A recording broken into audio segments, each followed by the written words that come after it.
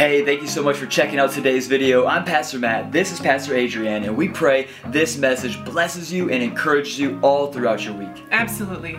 For any more information on how to be praying with us or to become a part of our community or to give, please head on over to takeovergr.com. I'm gonna get a doctorate, and I want to be Dr. Mr. Pastor Matt. I'm gonna have Zach impart me the gift of prophecy. I'm gonna be Mr. Dr. Pastor Prophet. I want it all, okay? I want it all today. Good morning, Takeover Church. How we doing? Come on, somebody. How good is Lord Jesus? I don't know what it is about this morning. I don't know if it's because some of our amazing worship leaders, Josh and Alex, aren't here this morning. So we went drumless, and it was like this acoustic, intimate vibe. I don't know what it is, but what I love is that I'm able to walk to the back of our church building, our auditorium, and whether there's the lights or a fog machine or drums or all of the extras, the added-ons that would come with worship or a typical Sunday morning, I love that I can sit back there, I can go over my notes, and I can look out and I can see my church, my people, my family, and I see them worshiping like they know they've been pulled from the rushing waters that the rest of our world is still raptured up in. I love that no matter what is happening up here, there are hands up, there are voices raised, there are people reading their Bibles. We are a people who worship like we know we've been rescued. We're a people that pray like we know we've been rescued. We are a people that give like we know we've been rescued. We're a people that live like we know we've been rescued, and we are a people who live on such a mission with such urgency that we know we were pulled from those rushing waters, and we will stop at nothing to pull those around us from the same rushing waters. Aren't you grateful for a Jesus, a Lord, a Savior that has pulled you from the rushing waters? Because in all honesty, we will have 1,000 ways that we think today should have went. We will have conversations tomorrow about things that we as a staff or a team or whatever could improve upon, and things that we could do, quote unquote, better on our end. And those conversations are great and those conversations are fruitful, but those conversations are completely and utterly in vain if we don't recognize that, you know what? Despite our best efforts or our most shortcomings, the Holy Spirit showed up in this place. God chose to meet with his people here. And so, no matter how good we performed or how good we didn't, God met his people right where we are at. And I am grateful for this moment. Amen? Because that's what church is about. So we're going to keep it going with this intimacy this morning. We are continuing our series, Live No Lie. Live no lie. Would you just turn and tell your neighbor, who you co-labor with in Christ, would you just turn and tell him, live no lie? Turn and tell your second choice neighbor, the neighbor you like less, you value less, and let them know you really need to live no lies. Isn't that sad? Isn't that great? You start evaluating yourself, going, what was it about me? But this morning, we're going to continue our series, Live No Lie, and I have a very simple one-word message for you today. So if you're taking notes, where are my note takers at? I love the note takers. I really do. Title of my message this morning, Wounded. Wounded. Wounded. I think as I bring up this word, wound, pain, hurt, I'm sure a lot of things come rushing in. I'm sure a lot of memories. I'm sure a lot of childhood. I'm sure a lot of letdown. I'm sure spousal issues, marital issues, all sorts of things come flooding back. Things that happened to you as a child, things that were said to you, all of these things. When you hear the word wounded, there is something that begins to ache on the inside of each of us. And whatever is being drawn to the surface this morning, I want you to actually, as uncomfortable as it may be, friends, I want you to ask the Holy Spirit to keep keep that thought, keep that memory, keep that present this morning, because today it's on my heart that we would truly live no lies. And for so many of us, our wounds, it's not that they're lies. It's that if they're not properly taken care of and properly cleaned and properly closed, our wounds will become the windows by which we view our lives. Our wounds will become the windows by which we view God. Our wounds will become the windows by which we view ourselves. And those windows lie. So are you ready to close some wounds this morning? Coming out of the book of John this morning. If you got your Bible, open up John 4, going through 4 through 19. It's quite a bit of scripture, but please just go with me here. It's going to be up on the Sky Bible. If you have your normal Bible, you can turn there. I'm coming out of the NLT, but I promise you it's worth it. It's good, and then we are going to rip into it, and we're going to find out everything that Jesus has for us today. Sound good?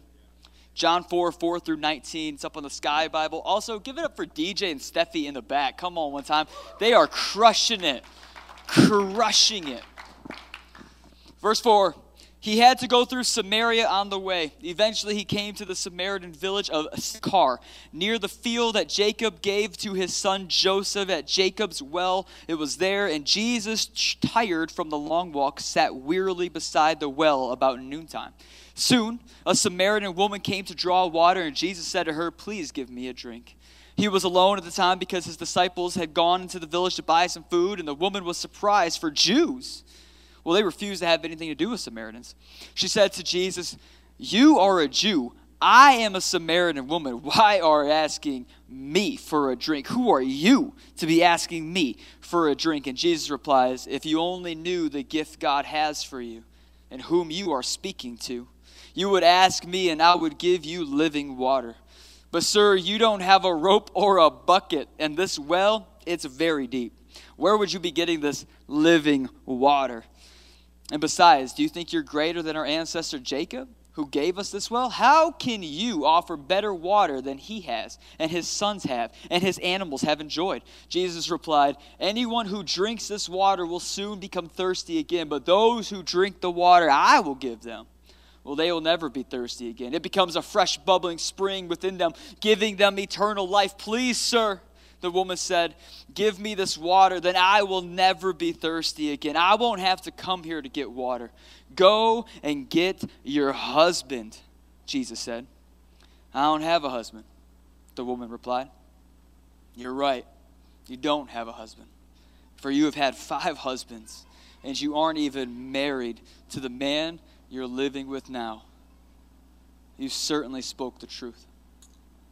"Sir," the woman said, you must be a prophet." We're going to pray, and then we're really going to do some deep work.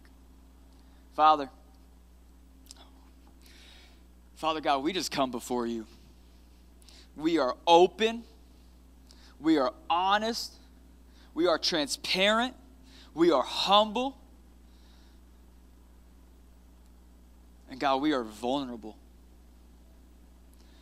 Right now, God, we your sons and we your daughters, we just come before you and we bear it all. We bear it all, God.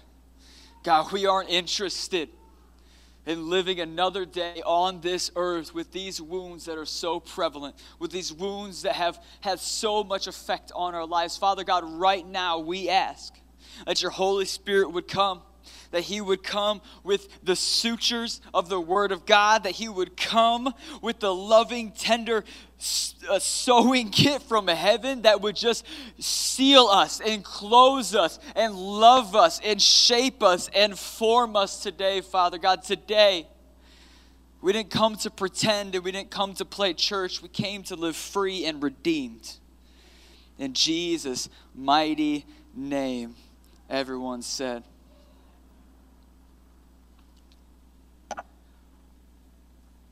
Wounded. See, all week, I actually tried to escape this. Can I be honest this morning? I tried to go a different way. Even up until last night, I was like, I could preach this, and da-da-da. And no. The Lord had just been bubbling up this in me all week long. And to me, you know, it's my goal and it's my aim every single week that we wouldn't just be another church with the pastors whose pants are too tight and all I do is give you self-help Christianity. I'm going to be honest. That's an actual thing that I aim not to be here, that we aim not to be here. In fact, instead of being another self-help Christianity, what we truly desire is that we wouldn't be self-help Christianity, but we'd be Savior healing Christianity. That we would be such a place where you can come with your wounds, where you can come with your baggage, where you can come with your authentic whom you are self, and that you would be loved and you would be taken care of and you would be looked after and you would sit underneath the Word and the Word would begin to pierce bone and marrow and separate the smallest parts of you from the lies and the truth.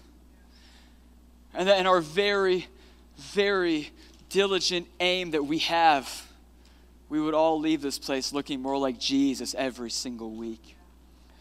And so as this was bubbling up inside of me, as a scripture was sticking out like a sore thumb, as I could not escape the idea of going after wounds, I said, God, what is it this week? What is the lie that we're going after?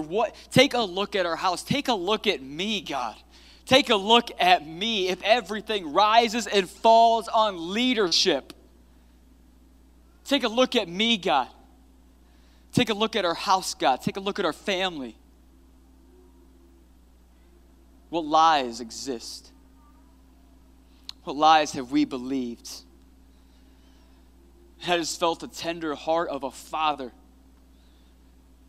Tender heart of a father that just spoke to me, that got down, that sat next to me in all of my memories, on my bench of despair, in my hardest moments, the things I have a hard time reconciling, the pain that I've felt, the wounds that I've experienced, the things that I've both done by my own affliction in my own actions, and the things that were afflicted on me, and the actions of others as I sat there and I prayed and I prepared and I looked at wounds. God was just like, there are wounds in our church that have gone unfelt, and because they've gone unfelt, they have gone unhealed. That there are some open graves, there are some open cuts, there are some open dug out things on the inside of us that for whatever reason, we have decided, I can't deal with this. I can't touch this. I can't handle this. I don't want to experience this ever again, not even in my mental, not even in my memory. And so we try to get away from it. We have done our utmost to cover up our wounds. But how many of you know there's a difference between covering wounds and closing wounds? There's a difference between masking our pain and cleansing our pain. You see, wounds that are unfelt are wounds that will go unhealed. And Jesus Christ did not go, friends. No. He did not go to the cross simply so that he could cover our sins, but then leave us to die in our wounds. And it is my goal and it is my aim today that we would take a look at these lies. Because friends, I think if we're being honest, can we be honest this morning in church? Is that cool? Who's ready to be honest this morning? No, seriously, hands up. Who's ready to be honest this morning? Who's not for the play? Who's sick of fake church? Okay. I think if we're honest this morning, pain is a prime motivator for the human, isn't it? Pain is a prime motivator for the human. I mean, we have done insane things, all in the hopes of avoiding pain. Like, pain is such a thing that moves human beings so much so that we will literally cut off relationships. We will move cities. We will quit going to a church. The second a relationship gets too real, the second we get in too deep, the second the world all goes to hell in a handbasket in a pandemic, we will do anything at all costs. Like a dog caught in a bear trap. We will gnaw off, we will cut off, we will bite off, and we will run for the hills if we even get a whiff of pain. And that's just human beings.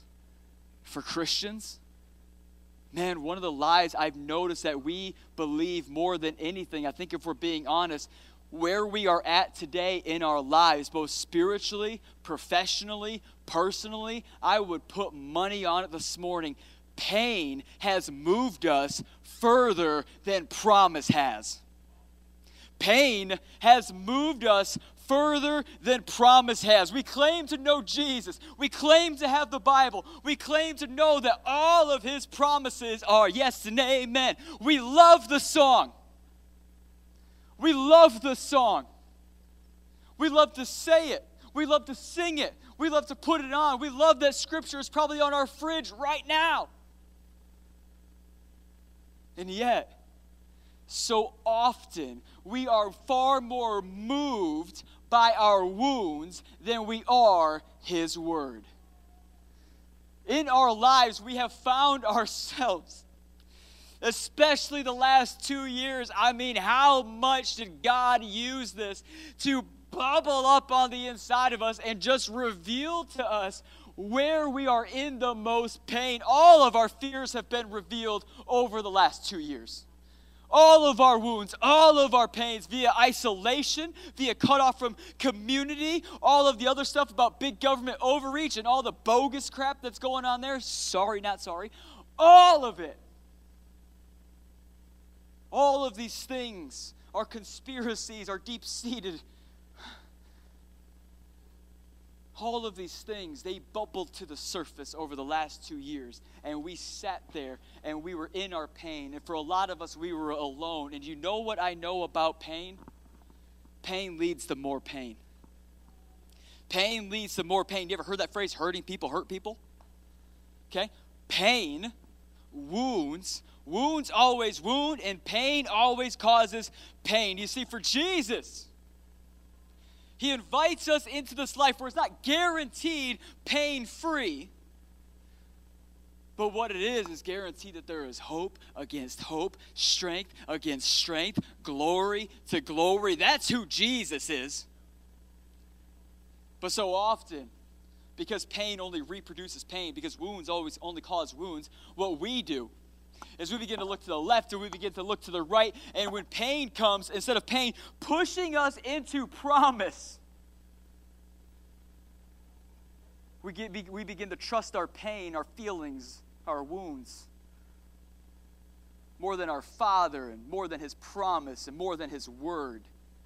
Instead of pushing us into his promise, it actually pushes us further into pain. I mean, look at it, friends. Look at the world, right? Because it has all sorts of broken remedies for our wounds. Oh, you got a broken mind? Here's some broken sex. Oh, you got a broken identity? Here's some broken surgery. Oh, you got a broken heart? Here's some broken drugs. Whatever is broken in us, the world's remedies will only lead us into further brokenness. Wounds. You know what I find crazy about wounds? You know what I find crazy about pain? What I find crazy about wounds, what I find crazy about pain, is pain and wounds don't even have to be real to move us. Wounds and pain don't even have to be real to move us. We will make decisions. We will have reactions. We will all of a sudden, without even thinking about a response, we will react in our wounds even towards perceived pain, pain that we think is oncoming. We will go, nope, I see where this is going because it's always gone this way. And suddenly we do the self-fulfilling prophecy thing where we begin to be reactionary before there's a reality. Because pain is a better motivator for humans than the Word of God. Problem is, we are Christians first, humans second. We're called to be a people moved by promise before we are pain. In fact, can I take it one step further, friends? We're called to be a people moved by the promise in the midst of our pain. We're called to be a people who are moved by his promises in the midst of our pain. Real, reactionary, perceived, or factual. Whether it actually happened or it didn't. Man, wounds are real.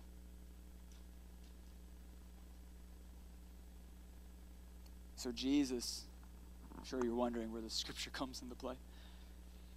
So it says Jesus, he is with his disciples, and if you need context real quick, the context is they just got done praying over a bunch of people, laying hands and baptizing a bunch of people, and it says that Jesus and his boys, they're on their way to Galilee, and Jesus, he sends his disciples on ahead. He says, yo, Peter, go get me some yimmy yons, because it's yimmy yons because Jesus is Jewish. Just kidding. That was a great joke, okay? And no one cared. All right, it's fine. Yimmy yons. Thank you.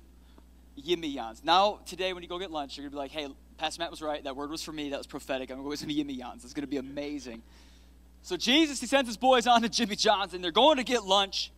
And Jesus, it says that he goes to this well, this Jacob's well that is in Samaria. This is paramount to our faith this moment, friends. This is so much to the Christian life, and you know what? We don't even think about it because we just go, Jesus was going to get some water. But you don't understand. You see, Samaritans and Jews, racial tension, okay? Today, racial tensions, really high. 70 years ago, racial tensions, really high. 2,000 years ago, racial tensions, really high. It's like the enemy just wants to get in between the things that divide us and cause us to demolish each other. Good thing is, we can recognize that racism is just a tool by the devil and not of Jesus. Amen?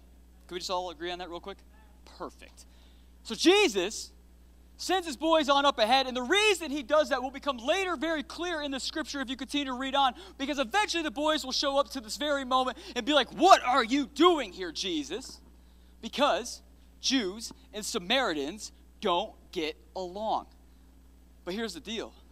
Jews and Samaritans, they don't get along, and Jesus, on his way to Galilee, he didn't actually have to go through Samaria. He didn't. As a Jewish rabbi, he would know. Guess what? There is a very well-traveled other path that goes right around Samaria, and yet Jesus, being Jesus, under the influence of the Holy Spirit, 100% man, 100% God, had a relationship with his Father that we all aim to have and grow in, and here Jesus is sent on mission by the Holy Spirit. He had options, but he was on a mission. And what Jesus ends up doing is sending his amazing disciples, but still in yet of much need and redemption and growth ahead. And when he had options to go around, instead what Jesus was made a beeline for this well. This is Jacob's well. This well, it's very important. We'll get into that later. There's some things about it that will really blow your mind. But Jesus, in this moment, what this shows me about my Lord and Savior, what this shows me about my God, what this shows me about the Holy Spirit, what this shows me about the Word, is that God is far more willing to go where we are unwilling to go. God is willing to go where you and I are unwilling to go. We're the Jews. We are the disciples. We are the people that would look at that place, that would look at this moment, would look at the world, and we go, we're not going there. We're different. We're set apart. We can't associate, whatever. And you know what? God isn't just more willing to go in the world where we aren't willing to go. God is more willing to go in ourselves where we're not willing to go. Oh, Matt, that's a stretch. That's not what the context says. It is. We'll get there. We'll get there. Because what ends up happening is Jesus, in this moment, evidently there's a long way around Samaria, but evidently going through an uphill to this well to fetch a pail of water is really excruciatingly taxing on Jesus, as it would be on probably most human beings. And so what I see hilarious here is it says that Jesus, he goes out of his way, he goes to this place in Samaria where he shouldn't be, goes to the well, and Jesus is so tired, he is so tuckered out, he has to sit down at this well. And then a Samaritan woman arrives, and we'll get to that moment of Scripture in just a second. But what I find incredible about my Lord and Savior, your Lord and Savior, and if you're not a Jesus follower yet today, I pray that you will see his heart this morning in this word, because the heart of our Lord and Savior, the creator of the universe, the one who hung the stars, who knows every hair on your head, this guy, our Lord and Savior, will go out of his way when he had other options, when he had other places he could find himself, and he will tire himself out. He will run himself ragged. He will give of himself physically time and time again, up until the point of being so parched he has to sit down at this well. Friends, can I tell you this morning, can I submit to you today that Jesus, when he has other options, will still choose to park it in the middle of your pain? When he had other options, when he had other places to be, when he could have kept on mission, when he could have kept going where it was safer for him as a Jewish rabbi, when he could have went to where he'd be more accepted, where he would have went where his word would have been more readily accepted and wanted to hear, where people would be gathering. I mean, after this, people gathered for miles to come and hear Jesus speak, this great prophet, this Messiah, this rabbi, all of the things that were going on about Jesus. Is he Elijah? Is he Elisha? Who is he? People would gather. They would come from miles and miles and miles, and yet he would go outside of himself, beyond himself, give of himself repeatedly. Also that Jesus, he could park it in the middle of my pain, in the middle of our pain. You see, this well has a lot of biblical history to it, a lot of world history to it. This well is where Abraham did his first sacrifice to God. Up the way from this well is actually where Abraham was going to sacrifice his son Isaac. It's also where Rebekah would be found.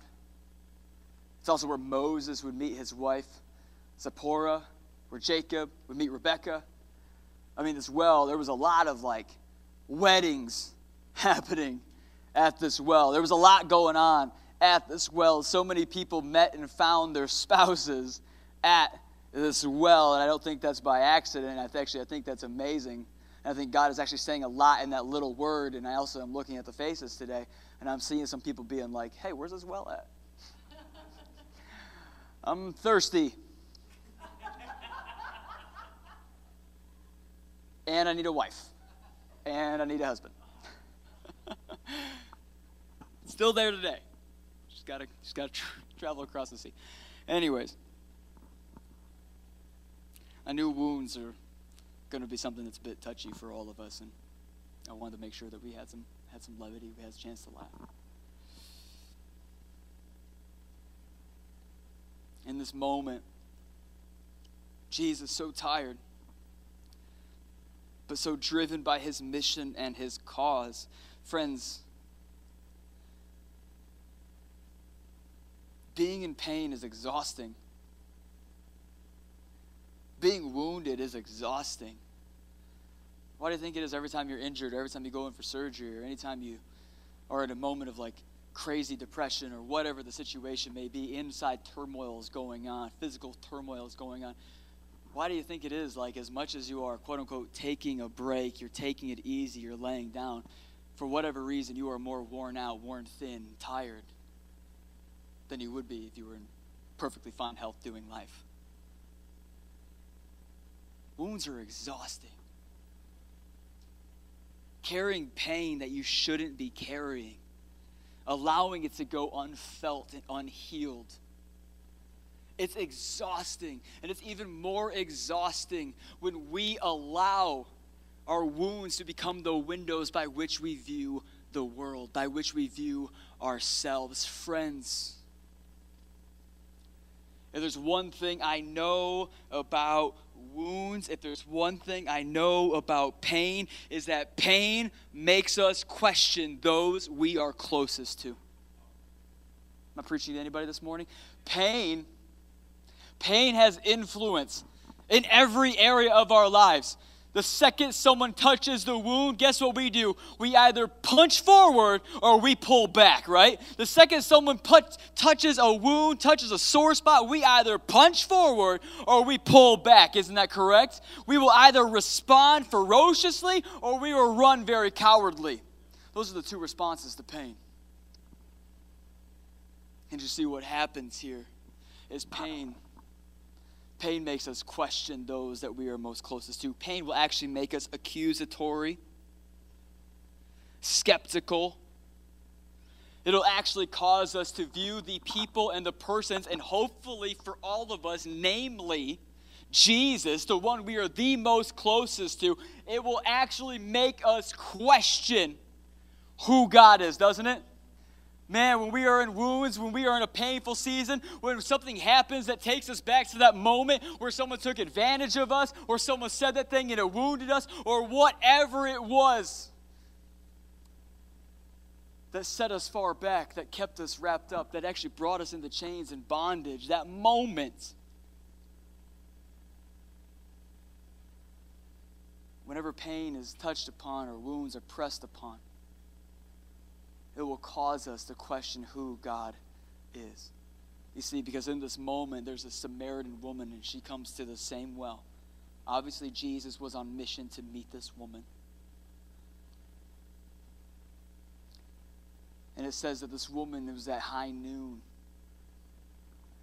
This is really important to the story, that in the middle of the day, when the sun is at its highest, when the water would not have been cool, when everybody else in that time period was going up to this well in the wee hours of the morning, when it was cold still, when there was dew still, before the sun ever rose at all still, that's when they would gather. They would bring their pails, they would bring their buckets, they would bring their jars, and they would line up all in hopes of being the first to get the coldest, but sure not being there as the sun rose. That's when all the town, all the Samaritans, it's all when they would show up. And yet this woman, this particular woman, she shows up at noon, when it's at its highest, when it's at its hottest, when it's at its most inconvenient, and also when she's alone or has the highest percentage chance of going unseen. Friends, in this moment, Jesus, he goes, he is at this well, and he turns to her, and he says, could you give me a drink? Can you just imagine? King of the universe, tuckered out for my sake, parking it in the middle of what is about to be revealed as my pain. And he turns to me and he goes, can I have a drink? He turns to you and says, can I have a drink? And what does our pain cause us to do? She looks at him and goes, who are you? Who are you, a Jew, to ask me for anything? Who are you? Isn't that just like our pain? Isn't that just like our wounds? Isn't that just like when we are at our ends, when we don't want to deal, when we can't even handle life at that moment, when we just begin to look at God when he asks us for something? Go to church on Sunday, be a babe crew, go to boys crew, commit to the house, give this much money, go and be with this person and get coffee with them, pay for the person's groceries behind you, whatever it is, big, little, or small. Believe me, for greater things even. God sits in the middle and parks it in the middle of our pain. Ask us to give him something. Why don't you just give me glory? Who are you to ask me for glory? Who are you to ask me to give? Who are you? Don't you know why I'm here at noon? Don't you know why there's no one else around? Don't you know why I'm here and no one else is? Don't you know what I'm going through, God? How dare you ask me for anything? Who are you, God? My entire generation is deconstructing their faith. Do you want to know why? Because we got unresolved wounds. We have open graves on the inside of us. We have got cuts so deep that we have not even acknowledged, and yet we want to tear down the one that can heal us? No wonder we make more moves out of a hurt instead of the one that can heal. And we look at Jesus, and we look at God, and we look at the Holy Spirit, and we look at the church, and we look at the Bible, and we look at people who want nothing but to see God rule and reign in our lives and see us overcome. And we say to them, who are you? Who are you to ask me for anything? I'm the one here with cancer. I'm the one here in the ICU. I'm the one here whose marriage is on the rocks. I'm the one here who got stepped out on. I'm the one here.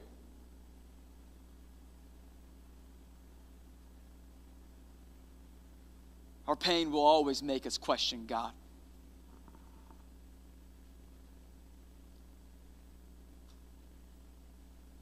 But what does God do? God turns off his cell phone in service. But what does God do? What does God do? He looks at us just like he looked at this woman. And he just leans over because he knows and he's secure and he's got it. I love Jesus. You're like, girl, if you only knew the gift I have. If you only knew the gift I have, if you only knew the freedom that I can bring, if you only knew the healing that I could do, if you only knew the wounds that I see that you're not even affected by because you haven't even recognized them, if you only knew what kind of marriage I could give you, if you only knew what kind of healing I could bring, if you only knew what kind of words I could speak over you, if you only knew that I got all the keys to all the chains you'd be locked up in, if you only knew the gift I had, you would be asking me for water. Isn't that just like our God? Isn't that just like us? In the middle of our pain, questioning his goodness because suddenly something happened to us that we were caught off guard by. Suddenly we were just in the middle of our chains and our bondage, and yet we're reacting to him who's been faithful our entire relationship. And the second something goes mortally wrong, financially wrong, spiritually wrong, something's in the church is wrong, whatever it may be, the second we're wronged or we become wrong or we offend somebody or we hurt somebody or we do whatever, second pain, wounds, hurt enters our lives. Suddenly it's like, who are you? And God's response is always, I'm the gift giver. I'm the way maker. I'm the miracle worker. I'm your Father who art in heaven. Hallowed be my name. It's my kingdom that comes and my will that's going to be done. On earth, in your body, in your marriage, in your finances, in your spiritual life, in your chains, in your mind, as it is in heaven. That's who I am. Jesus goes, if you only knew. Because a lie that we will believe is when we get pain and we are wounded, God is not really who he said he was. Because if he was who he said he was, I wouldn't feel this way. Yet it's Paul that says, when I'm weak, then I am strong. It's Paul that says, I will rejoice all the more in my sufferings because I know that Christ is with me in them. It's Paul that says, I am a broken vessel, but I will rejoice in the ridicule. I will rejoice in the lashings. I will rejoice in the jailing. I will rejoice in the gossip. I will rejoice when everything is going wrong, because when hell is after me, heaven is within me. Is there any Christians in this morning that believe that when hell is after you, heaven is for you? You know this moment tells me about Jesus? This moment tells me about Jesus is that you see this woman, there's a reason she's here at noon. It's because later in Scripture we would find out that she is a woman, a Samaritan woman, who has 5 previous husbands, and the 6th guy is a live-in boyfriend. Now, we don't have much context for that, do we? Like, we don't really know why she's been married 5 times. Like, for all we know, and we don't know why the 6th guy isn't willing to get married either, you know? I mean, like, she could be a widow 5 times over, and the new guy's just like, yeah, I'm not really trying to be on that list. There's something up here, and, like, I'll hang out. We could be friends, you know, call you on my cell phone, hotline bling style, but, stupid. I'll call you late at night. But I don't want to be on that list because something's going on over here where there's been 5 of me and I'm not trying to be the 6th. Because then the next thing, you know, Jesus is going to say, no, actually there's been 7 or there's been 8. And like, I don't want us to come and stop that now. So we don't know why. Could have been she's an adulterer, that she stepped out. It could have been that, because a lot of women were at that time, abused, thrown out, disregarded, discarded. But for whatever reason, what we do know is that she's there at noon instead of in the morning with the rest of town, and that is because she fears for her safety. She fears for her safety because contextually at this time, a woman with 5 previous husbands, any divorce, any separation, and then also living with a guy that you're not married to, all of this is reprehensible. All of this is considered totally fine, fair game for stoning. Your physical being is at stake in Samaria if you were to go and get water when it's cool, when it's convenient, and when there's community. You know what I know about pain? Pain will always make us feel like an outlier. Pain will always make us feel like an outlier. You know how we respond when we feel like an outlier? We don't go anywhere. We don't go to church. We don't go to our community. We don't go to our friends, our girlfriends, our boyfriends. We don't go to people and let them see us for what we really are. Oh man, if I went there in the morning when everybody else was there, if I went there and they knew and they got to see me and they got to hear me and they got to experience me, if they knew everything I am, friends, what wounds will do is cause us to respond out of our brokenness where we actually break off from the very things that can free us. And we will respond in such a way where we won't show up, we won't give ourselves over, because we won't allow ourselves to be exposed, because the lie that we've believed about our wounds, our pain, and our experiences is that if they only knew who we were, what we really were, they would cast us out. They would throw us aside. They would discard and disregard us, and there we would be an outlier. You know what I love about King Jesus? Jesus had options. Jesus had options. He could have went with his boys, could have got some yimmy-yans, could have went and did his thing, had more miracles, separated more loaves, prayed over more people, did other crazy miracles. He could have went and cured another woman of 12 years issue of blood. He could have went and revived Jairus' daughter again. He could have went and did all of these different things in this moment. He had options and he had ways around. But you know what this tells me about Lord Jesus? Is that our God is willing to go with us at high noon. I don't think you're picking up on what I'm saying down. Or I don't think you're picking up what I'm laying down. Our God is willing to put on the shame of an outlier if it means he can heal the outlier. Our God He is willing, he is able, and there is nothing stopping him. And he is saying to a generation right now of outliers, of outcasts, of tossed aside, casted out, of broken, wounded, pain-filled people, myself included. He is saying, you know what? I'm the king of the universe, but I'm willing to go into Samaria where I shouldn't be. I'm willing to go where no one else is willing to go. And you know what? I'm willing to do it at noon. So what shame is put on you by being there at noon, let it be put on me as well. They can wonder about this rabbi as well. They can wonder about this Lord as well. They can think of me what they wish. I will take on your dirt if it means you will be clean. Praise him. Praise him.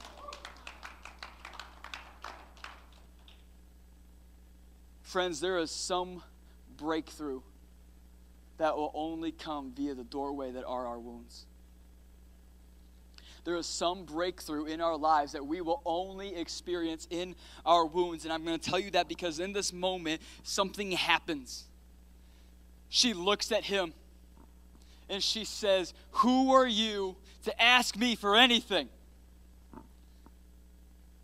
And he goes, if you only knew the gift I had. You see, this thing, this well, you're going to have to keep coming back here. You're going to have to keep coming at noon. You're going to have to keep getting hot water. You're going to have to keep being inconvenienced. You're going to have to keep hiding. Friends, do you know that you cannot be both healed and hidden at the same time? You can be healed or you can be hidden, but you cannot have both. You can be healed or you can be hidden, but you cannot have both. Jesus goes, you're going to have to keep coming back here. Those who thirst out of this, those that are broken and turn to sex, guess what? You're going to have more sex. That's how pain works. It's going to feel great for a second. You have one night of memory, and then just freaking condemnation and guilt and heaviness. Man, weekend was awesome. That party was lit. It was exactly what you needed, right? I was low, and then I got high. Yeah, but you're going to have to get high again. Man, my marriage sucks, but I got this boo thing on the side, you know. At home, tender loving care. In the streets, tender loving care. You know what I'm saying? Yeah, but you're going to have to keep going to Tinder. You're going to have to keep going.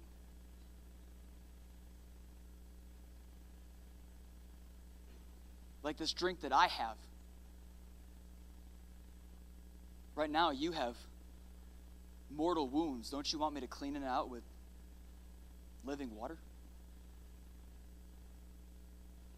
So you want me to clean that out with living water? You see this thing, it's going to bubble up inside you. And it's going to fill you with such eternal life that this will no longer satisfy you.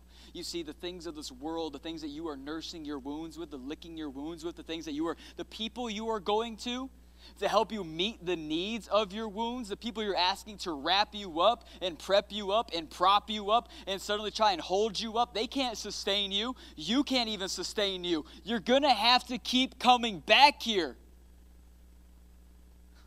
The woman's like, yeah, but this well is really deep and you don't even got a pail. What? Isn't that dumb? We question God when he says, here's the answer. And then you go, yeah, but I got these feelings. Yeah, Jesus, you ain't ever stepped a day in my shoes. And he's like, yeah, you ain't ever walked Calvary. Jesus, you ain't lived an entire day in my being. You don't know the confusion that I'm experiencing. No, but I was on this tree this one time, and then I was stabbed, and then I was getting, there was this, sponge that was put in my mouth that was passed around between all the guards, and they were peeing in the bucket, and then they stuck it in my mouth, and then I died. And then I touched down in hell. I slapped up the red guy a few times, took back the keys to all hell, sin, death, and the grave, and then I rose again and ascended on to heaven. Now I sit on the throne. So while I haven't lived a day in your confused life, man, I've had some experiences. You ain't even got a pail, Jesus. You don't even got a leg to stand on. You're going to keep coming back to the same well. You have no earthly means to fill and meet and heal your wounds and your pain and your hurt. And Jesus says, that will give you a drink that will be like a bubbling spring, swell up on the inside of you, and you will never thirst again. And what happens next is amazing. Because immediately she hears this. All right there, in the middle of her shame, in the middle of her pain, in the middle of this moment where she is hiding from her entire community, Jesus shows up, parks it in the middle of her pain, says, I have got living water. And she goes, I want it. I want it. And she goes, give me a drink. Give me a glass. Line it up. Let's do it, Jesus. I want it. And what happens next, you see, most of us, we would grab our boy Jesus. We're going to go back to 2002 and be like, yo, Jesus is my homeboy. Hey, homeboy, come here. Hey, whatever you're thinking, I see that look on your face. You got that Jesus look on your face where you're about to screw this up. Big time, Jesus, okay? Don't say what you're about to say. Don't say it. We've already got her. Hook, line, and sinner. You know what I'm saying? She's already in. She wants the water. You ain't got to bring up what you're bringing up. See, all of us, this is why his disciples, he sent them ahead, because we would be the dumb ones going, no, Jesus, don't bring it up anymore. Stop right there. Pause. Because we think he's so concerned with our afterlife. When he says, I want to bring heaven to earth now, he's concerned with our today life just as much as he is our tomorrow life. And so what Jesus does, we want to pump the brakes. We want to shut his mouth. We want to tell him, don't say any more. We have got her. Don't be cruel, Jesus, is what we would say. Oh, Jesus, what you're about to say, that's just rude. You don't got to bring her up. That's shameful. Don't do it, Jesus. We call Jesus shameful in our hubris. Isn't that ridiculous? Because Jesus is about to reveal her pain, her wound, her sin, her greatest turmoil, her biggest battle, the thing she faces the most, the reason she's there at noon when it's the hottest and most inconvenient it could be, when she's going to get terrible water that she's going to have to leave in the dark for the next 2 days to cool down. Like, this is what's going to happen to her. And we think when someone's in their biggest moment of pain, that's wrong to bring up their past or their sin or their issues. No. Jesus isn't bringing up her past to shame her. He's bringing up her past to free her. Because wounds unfelt and unacknowledged will go unhealed. You see, in this moment, Jesus, he looks at her and goes, well, you want a drink of what I have? Then go and get your husband. And that's when all the disciples will be like, there goes the neighborhood. Like, why did we come here? Why are we in Samaria? We Jews, we're finna get killed. And you, all this. She's about to run down and tell some town folks and be like, yo, this Jewish rabbi dude up here, get him. And his little friends. But Jesus knows better. Friends. Jesus knows better. And he looks at her and goes, you want a drink of what I have? Then go and get your husband. And it's the same word that he gives us in the middle of our pain. You see, friends, we're sitting here going, isn't that shameful? Isn't that painful? No. Jesus isn't down with simple believism. If you think he only came to cover your sin but not heal you of your wounds, you are mistaken. He is not here for a coverall. He's here for a close-up. He's here for a healing. He's here for a miracle. He's here for redemption. He's not here just to cover the sins of man. He's here for the new man and the new woman and the full woman and the wholeness and the redemption, the whole story. He wants to fix it all, not just cover some. And so what happens in this moment is the same thing he says to every single one of us when we come to know him. Jesus, I want it. I want you. Come and be the Lord and Savior of my life. Pull me from these rushing waters of wounds of 2021, of the political landscape, of all the crap that is happening in this world right now. Jesus, come and save me. And he looks at us like, I don't want to just lord over you so you make better decisions from here on out.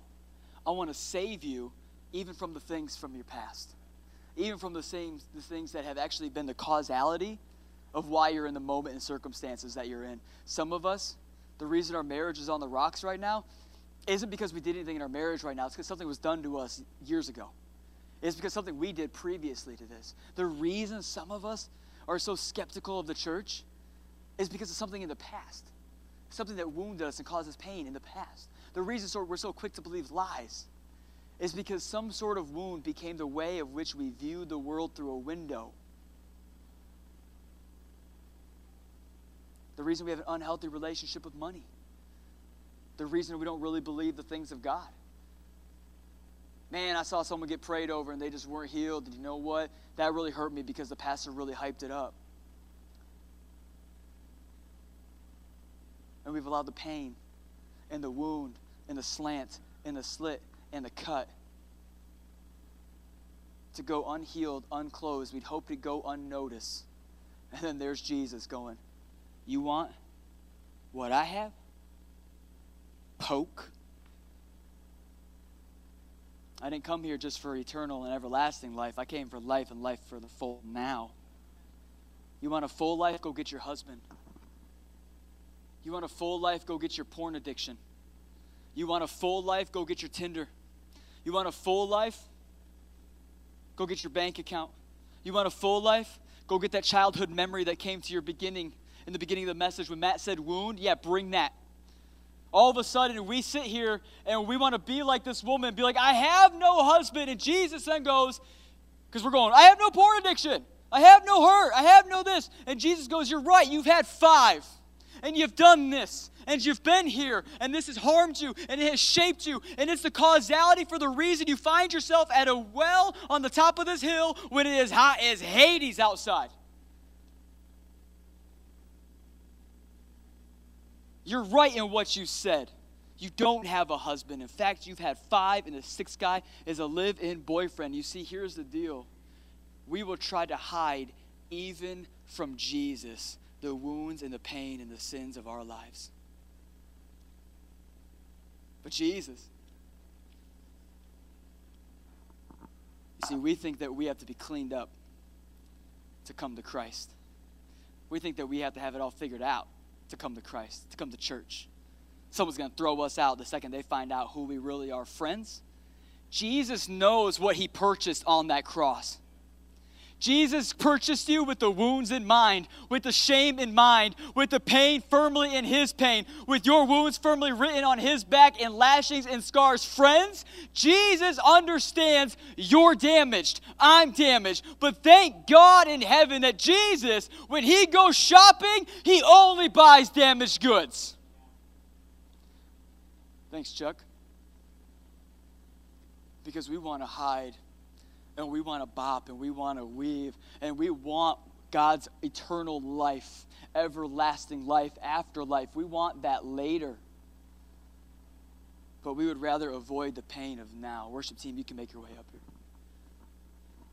We would rather avoid the pain of now. Friends, can I tell you something? We live in a generation, and I know it because it's me. It's me, and it's you. It's me, and it's you. We live in a time and a place where we are all about being known. We live in a time and a place where we are all about being known. But we want to be known on our terms, and we want to be known on the percentages of which we choose to let people see us. You see, friends, we live in a time and a place where someone can ask us, hey, how are you doing? And you're like, oh, man, you know, it's been really tough. The Lord's been asking me to hang out late, and I've been praying. I'm just really tired. I'm not getting enough sleep. Like, the Lord just wants all my time. And so other than that, life's pretty good. But if you could pray that I would pray less, you know? I've been really putting a lot of time into my YouTube channel. I'm just trying to get the word out. I'm trying to get the good news out. You know, I've just been really busy with work, but it's going good. It's just a lot of work. But if you could pray that, you know, the Lord would just be with me while I'm at my workplace doing such a better job than everybody else. Like, I'm just giving of myself. And you know what? I'm not even like, people don't even recognize how good they have it because I'm there. And this is how we live. Because you know what? We are completely fine with being 99% known and yet completely unknowable. Artists, hi guys, you're okay with being 99% known, but it's that 1%. It's that 1% that we want to withhold from the world. It's that 1%. It's that 5 husbands and the 6th living boyfriend. It's the thing that brings us the most shame. It's the thing that's been the hardest for us to understand and come to reconciliation with. That 1%. And you know what's weird about that 1%? It's that 1% that will always lead us back to change. Friends, you could be 99% known and yet 100% unfree. You could be 99% known to God and yet be 100% unfree, because it's that 1% that keeps you in chains. You see, God, He wants to know you 100%, because it's the 100% that will save you. It's the 100% that will satisfy you. It's the 100% that will redeem you, that will restore you, that will enable you to live 100% free. And the lie that we believe is that God doesn't know. Like there's something we can hide behind our back and keep from Him. Like there's some sort of wound that we can say, hey, don't look at that, Jesus.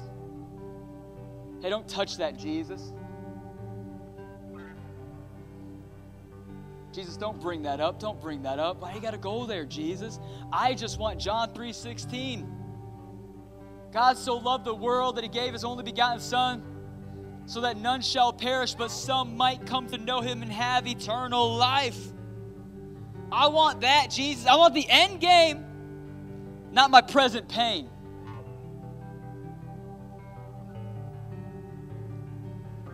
And yet, we can be 99% known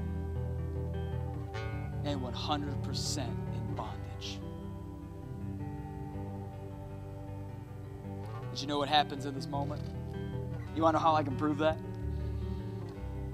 Because in this moment, this Samaritan woman, she goes, wow,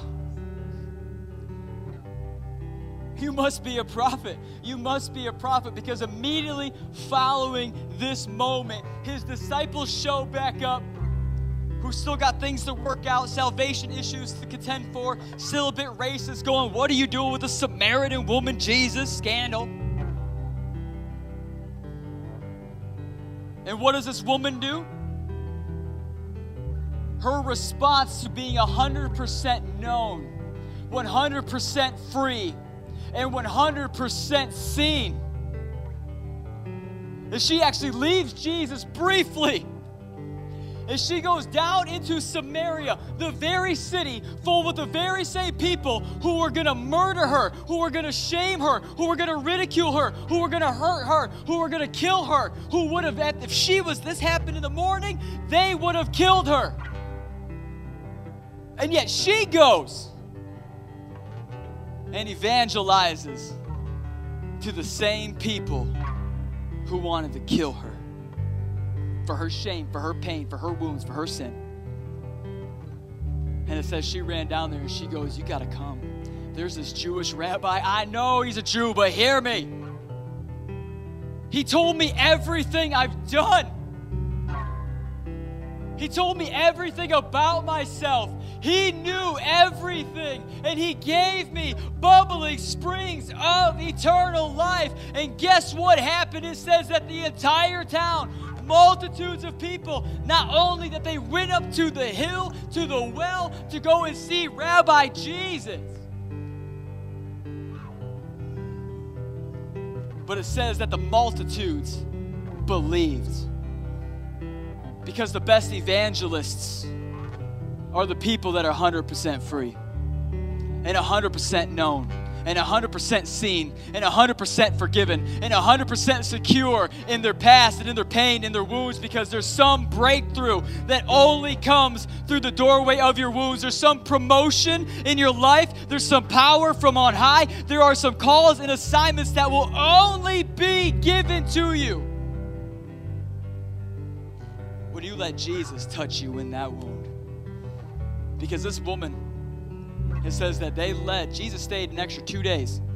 He stayed an extra 2 days. You know what that means? That means he was there for a total of 3 days. A Jewish rabbi in Samaria, leading a revival to racists of a Jewish rabbi. I mean, this is who our God is, and this is what's possible when we lean into his word and not into our wounds. Friends, would you stand?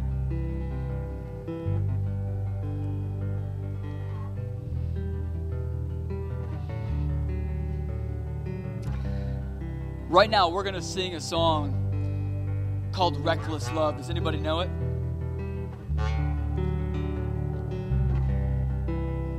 There's no shadow you won't light up, no mountain you won't climb up, coming after me.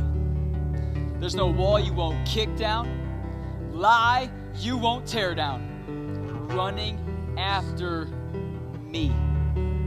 Lord Jesus, today, he wants to 100% know you. He wants to 100% forgive you. He wants to 100% heal you. He wants you to live the freest life you possibly can. A prophetic word for everyone this morning is that you can either be healed or you can be hidden. You can live whole or you can live in secret. You can live in the promise or you can die in your pain. Today, we're going to make it our declaration. We're going to make it the cry of our heart. Can we get the altar up here, by the way? Can we lay that down? We got a space right here where we're going to go back into the song. And if you got some things to lay down, if you want to spend some time on your knees, if you want to come and be in the hands of the Lord Jesus in this intimate space right here, and you just want some deliverance, and you just want some healing, and you just want to lay it all down, and you just want your heart and your wounds, your fissures, and your slits, and your cuts, and your bruises, and your pain, to have a healing and revealing touch from Jesus today. That's what this moment is about. My call over this church and this home, come. My call over this church and this home and these people right now is that you would live healed, whole, built up, complete, lacking nothing, in the mighty name of Jesus. No longer will you live hidden, because Jesus cannot heal what you choose to conceal. He can only redeem what you choose to reveal. Amen. So we're going to pray, and we're going to worship, and we're going to let the reckless, overpoured, overflowed, oversung word and love of God rapture us this morning in Jesus' mighty name. Amen? Let's worship. Come on.